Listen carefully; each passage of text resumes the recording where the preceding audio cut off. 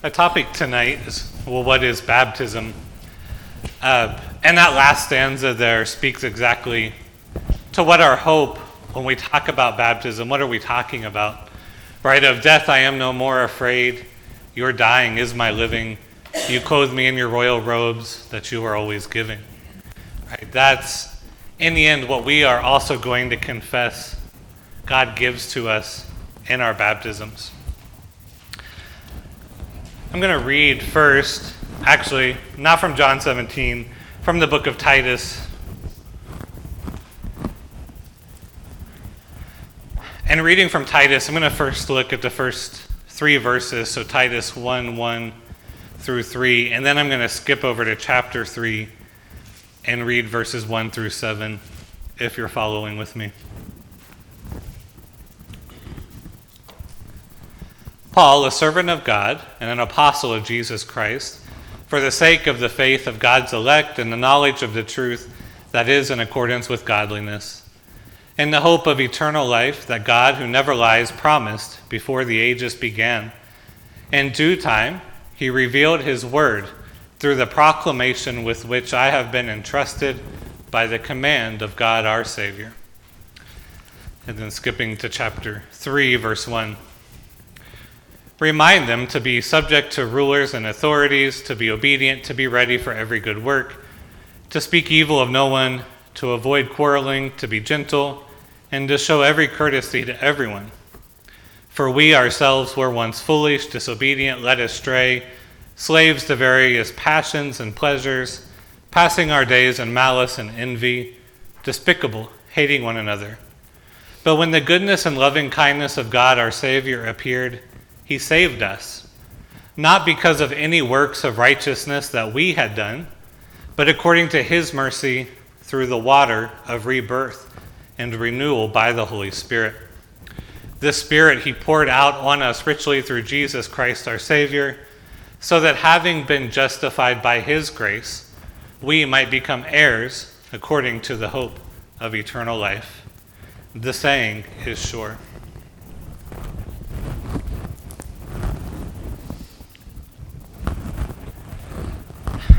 What I've chosen here for our Lenten theme is to look at what the Small Catechism says about the sacraments, about baptism, about confession, and about Holy Communion. And the first question that comes up in the Catechism, and if it's been a while since you've looked at the Catechism is structured around questions and answers to be memorized. Luther wrote the Small Catechism for parents to teach their children. It was always meant to be something taught at the dinner table. Parents would ask the question, what is baptism? And the children were expected to memorize the answer and then repeat it back to get that kind of foundational knowledge. So the Catechism is written in this kind of question and answer format. And so Luther here comes to the Catechism to address the question of the sacraments. And so the first question is, well, what is baptism? Right, and the answer from the Catechism, baptism is not simply plain water. Instead, it is water used according to God's command and connected with God's word. Just a note, if you want to see it, I don't know if you know this, but the hymnal has a copy of the Catechism in it. On page 1164. So if you ever need to see the text of the Catechism, it's in the hymnal. 1164 is what I'm looking at. All right, and this is the baptism. So let me read that again. Baptism is not simply plain water. Instead, it is water used according to God's command and connected with God's word. Well, I want to get to eventually, what is it that Lutherans emphasize in baptism? What is it that we say the New Testament teaches about baptism? What is it that we believe? What's distinctive about what Lutherans say about baptism? But before I begin that, I want to get to a consensus. What do all Christians agree about baptism? Right? Now we know there are differences. But we can also start with pointing out some similarities with what all Christians will say about baptism. The first thing is that all churches, basically all denominations, all Christians say that baptism is something commanded by God. Right? This is something God has told Christians to do. He's told the church to do it. It's not something that we made up. It's not something arbitrary, not a ritual that we planned up for the sake of having a ritual. This is something that's come right from God. Right, and maybe most famously we see that in Matthew chapter 28, the end of the Gospel of Matthew, before Jesus ascends back to the Father. He's about to send his disciples out into the world. Right, and Jesus says to them, "All authority in heaven and on earth has been given to me. Go therefore and make disciples of all nations, baptizing them in the name of the Father and of the Son and of the Holy Spirit, and teaching them to obey everything that I have commanded you. And remember, I am with you always to the end of the age." Right, so that's a job that Jesus gives his disciples. Right, go therefore, make disciples, baptizing them. Right, that's their one job. Go baptize people. That's what they're made to do. We know as well that we see this in action in the book of Acts. After Peter's first sermon in Acts chapter 2, he's in Jerusalem and he's talking to the crowds there after Pentecost. The same people that he says were there when Jesus was crucified. Right, and he says to them, "Repent and be baptized, every one of you, in the name of Jesus Christ, so that your sins may be forgiven, and you will receive the gift of the Holy Spirit. For the promise is for you, for your children, and for all who are far away, everyone whom the Lord our God calls to him." Right, so again, this, according to Peter, is coming from God. This is something God is giving to you. This is something we're doing because God has sent us out to do it. We even see it in the Gospels. In John chapter 4, Jesus brings his disciples out into Galilee, and we're told that he sends his disciples out at that point, and they're baptizing people. Right? This is something Jesus is telling his disciples to do. Not something the church has kind of cooked up. The next thing that really all churches agree in is that baptism itself is not just a human ritual. Right? It's not something that's optional for Christians. Because it is something that God has commanded the church to do, it's something that churches should do. Right? Being baptized for a Christian is not maybe I should, maybe I shouldn't. Right? This is something God wants you to do. And so it is a divine ritual. It's something God has given us to do. For Lutherans in particular, they hold on to this fact that this is something that Christ has commanded us to do. And so as we get into the weeks in Lent and we talk about sacraments, for Lutherans, this is what's going to make a sacrament. That is something Christ has commanded, his commands attached to it. This is going to be different than how traditions like Catholicism talk about sacraments. So for Lutherans, we really say there are two sacraments. There's communion and there's baptism. If you were to talk to a Roman Catholic, they would say there's 7 sacraments. And so there's a distinction there because Lutherans talk about sacraments as things that Christ has commanded us to do. Catholics and some other traditions talk about sacraments as things that bring grace to your life. So for Catholics, marriage is a sacrament, confirmation is a sacrament, ordination is a sacrament, and so on. Because they say a sacrament is something that conveys grace to you. But Lutherans are happy to say, there's grace in marriage and grace in confirmation and so forth. But for us, we want to hold on to specifically what has Christ commanded us to do as the church. Another consensus point, All Christians, all denominations believe that baptism is initiation into the church in one way or another. Baptism is signifying that the person who is baptized is a new person.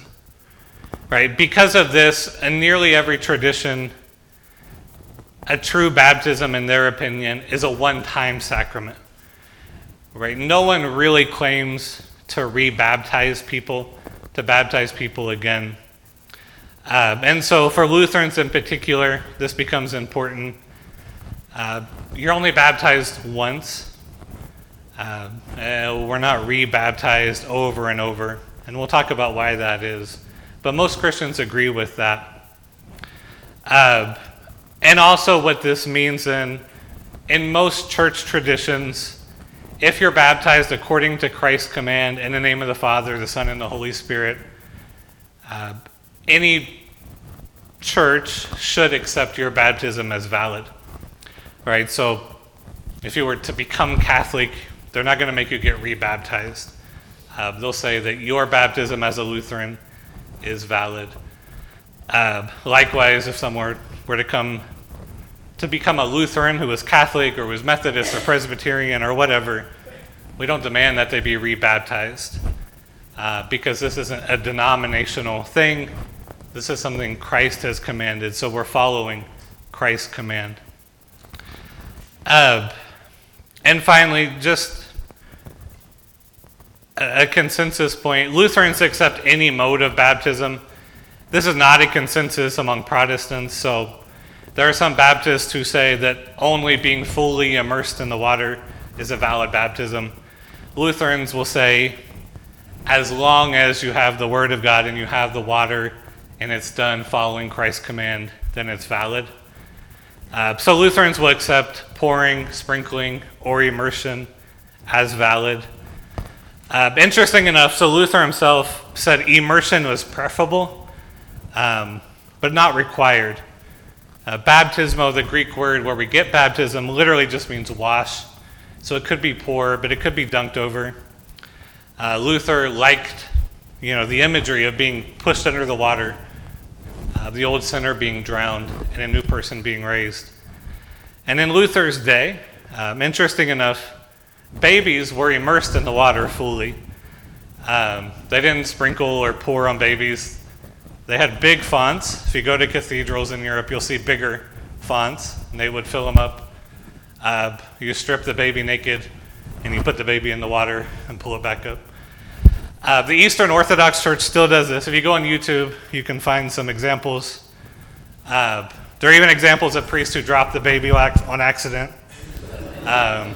It's hard to hold on to a wet, squirmy baby. So you can find horrible examples of that as well. But we say it's easier just to hold the baby and not trying to dunk a baby in the water. So usually we pour water. But for Lutherans, as long as there's water, as long as it's done according to the command of Christ, then it's valid. So as Lutherans, we don't want you to doubt because you were baptized one way or the other at a font, at a pond, at a creek, whatever. It's all valid for us. So we want there to be certainty, and so we don't insist on one particular mode. And those things change culturally. I think I've told this story before of, when I was baptized, I was a teenager. In a tradition, I wasn't Lutheran, in a more holiness tradition. And so they just packed me up and they took me out to a farm in a pond, and it was at the end of September. It was about 50 degrees, and the water was 50 degrees or so, and they pushed me under, and I think the old Adam died in me at that point, because that's a shock to your system.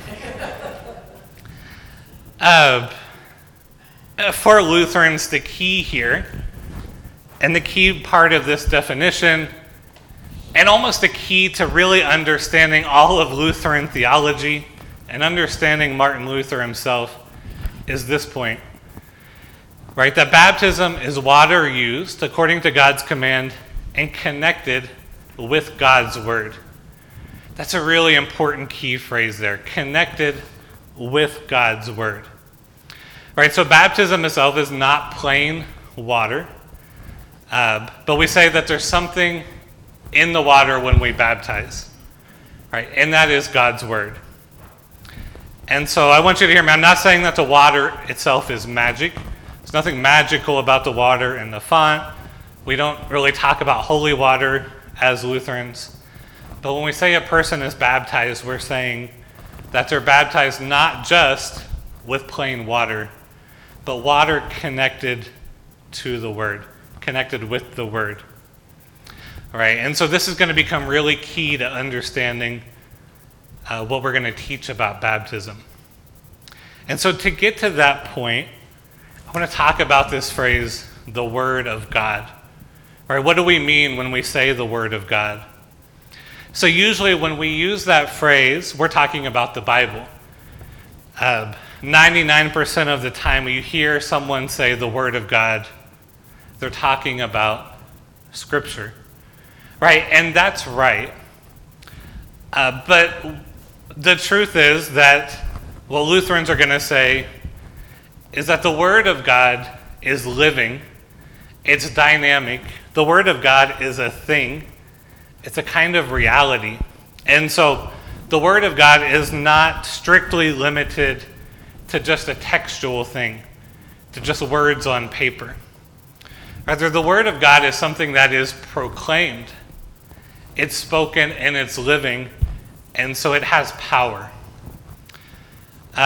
Luther talks about this in context of Genesis chapter 1 of creation. Listen to what he says about the Word of God. So, for God calls into existence the things which do not exist. He does not speak grammatical words. He speaks true and existent realities. Accordingly, that which among us has the sound of a word is a reality with God.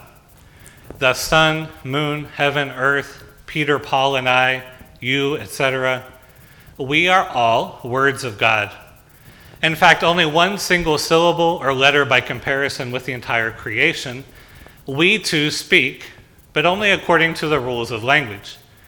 That is, we assign names to objects which have already been created. But the divine rule of language is different. Namely, when God says, sun, shine, the sun is there at once and shines. Thus the words of God are realities, not bare words. So do you see what Luther is saying there? He's making a distinction between how we use language, how we use words, and what God's word is. And so for Luther, the Word of God is a thing. It's a reality. Right? We think of words as a representation of ideas. Our words are symbols. Right? I can say the word font, and it represents this thing here, font. It's symbolic. We believe that words that we use can be shifted around, right? There's no reason this has to be called a font. It could be called, a chair, right?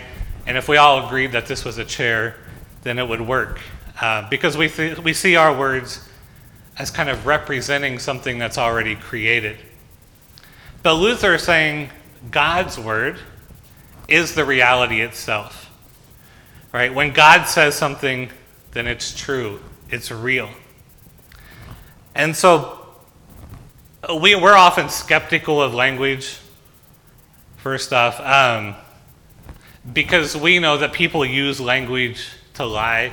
People use words with their own agenda, with biases. They speak rhetorically and so on.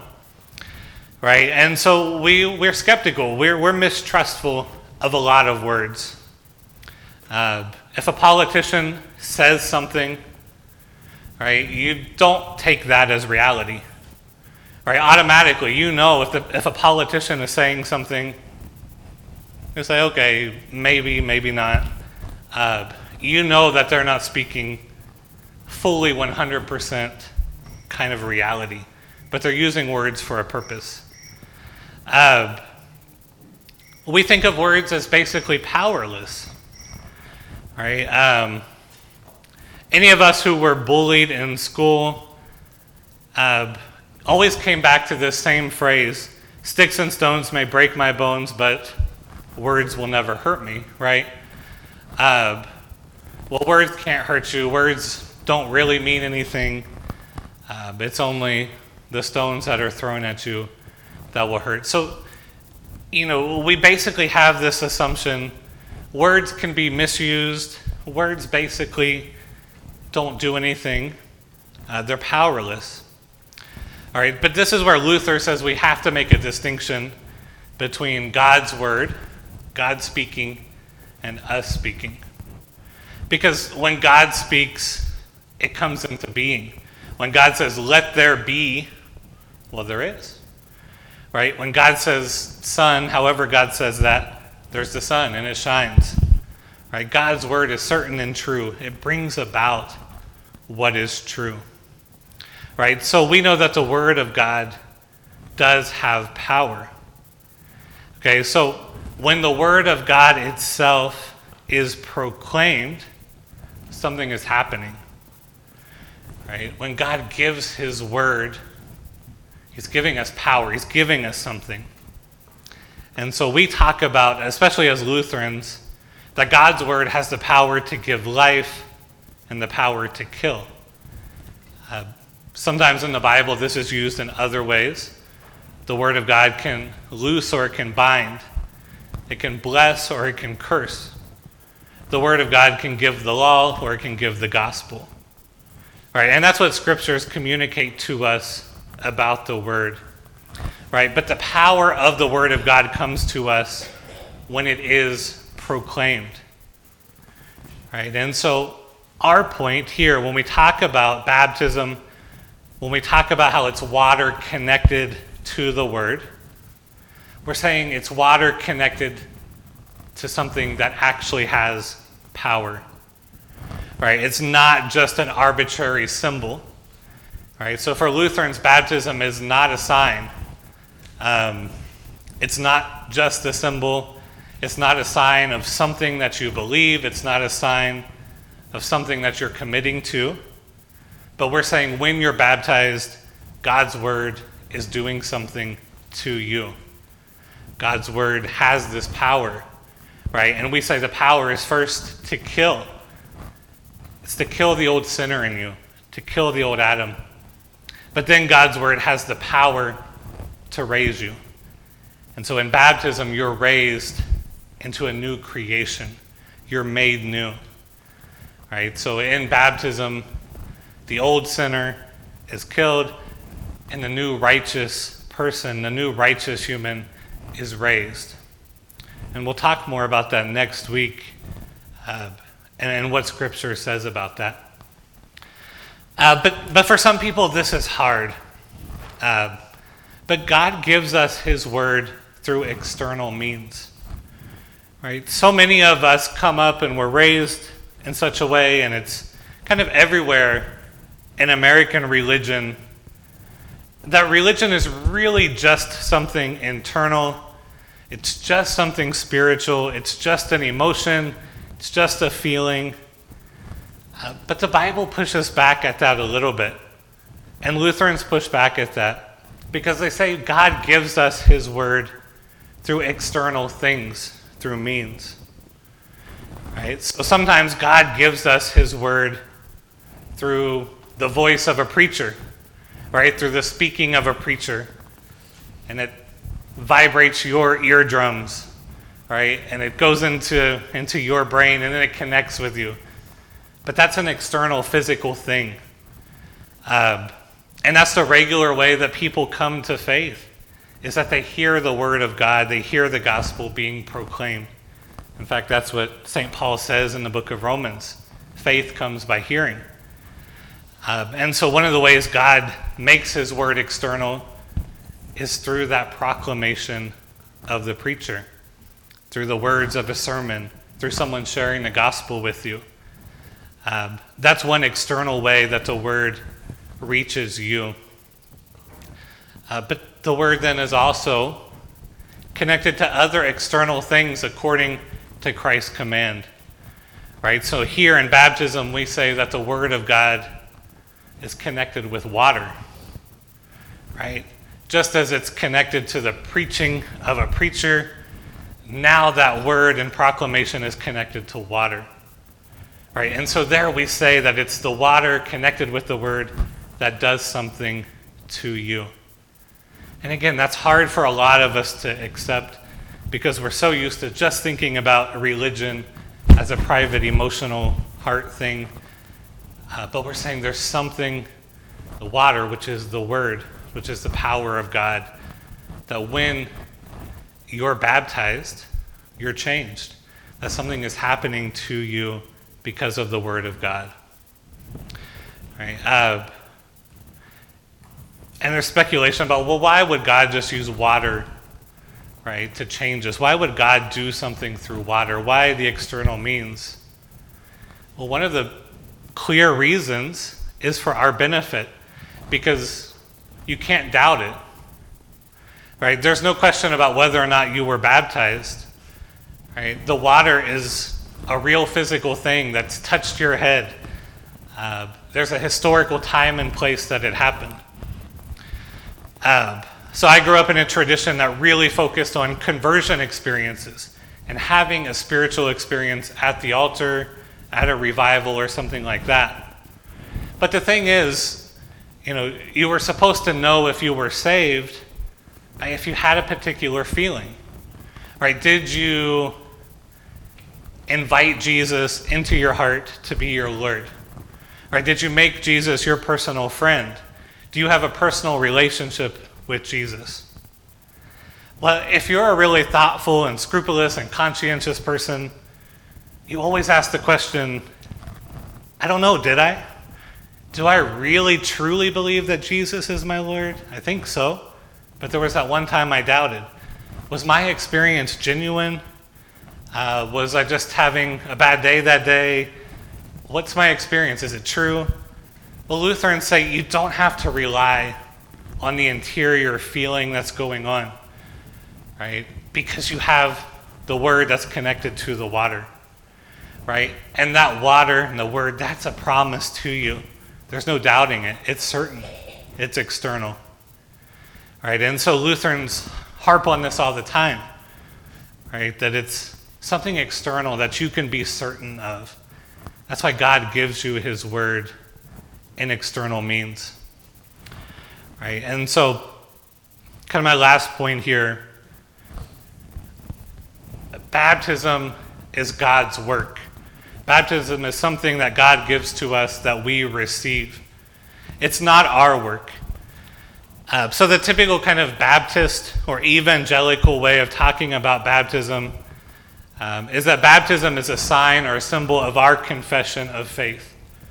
Right? I've made a decision for God. I've made a decision to follow Christ. And so now I'm going to be baptized to show the world this is my decision and my commitment. That's turning baptism into something we do. Right? Lutherans say, no. Rather, what happens at baptism is something God does to us. Right? God is washing us with his word, making us new with his word. It's all his work. Right? And we're just receiving it. And so for us, baptism is not a symbolic confession of faith or something like that. Baptism is something that God does to us. It's for us, a gift given to us. Okay, so when I started off, I read from Titus, just to make this point. Right? So Titus, here Paul is writing to his student, mentoree Titus. Right? And in the beginning it says, in due time he revealed, as God revealed his word through the proclamation with which I have been entrusted by the command of God our Savior. So you see it there. There's God's word being revealed through preaching, through the proclamation. And then Paul is going to go on and say, but when the goodness and loving kindness of God our Savior appeared, he saved us not because of any works of righteousness that we had done, but according to his mercy through the water of rebirth and renewal by the Holy Spirit. Right? This is something God has given us. God's doing for us. He proclaims his word to us when we are baptized. Right? And that's going to be the most important point you can take from all of this. We're so often taught, and we believe, and in some ways it's good, that we've got to pull ourselves up by our own bootstraps. We've got to figure out things on our own. We've got to make it on our own. We've got to be strong, independent people. And sometimes that bleeds into our faith, right? And we say, well, this faith is my decision, my work, what I do. Right? Baptism is supposed to be a reminder to us in this situation that no, it's what God has done for us. It's what God is doing to us, what God has proclaimed about us. All right, so next week we'll pick up on, well, what are the benefits of baptism? What completely is God doing in baptism? And with that, I want to talk about why do we baptize babies? Lutherans baptize babies, of course, and that's a big controversy in the church. Why would we do that? So hold on to those thoughts, and we will continue next week.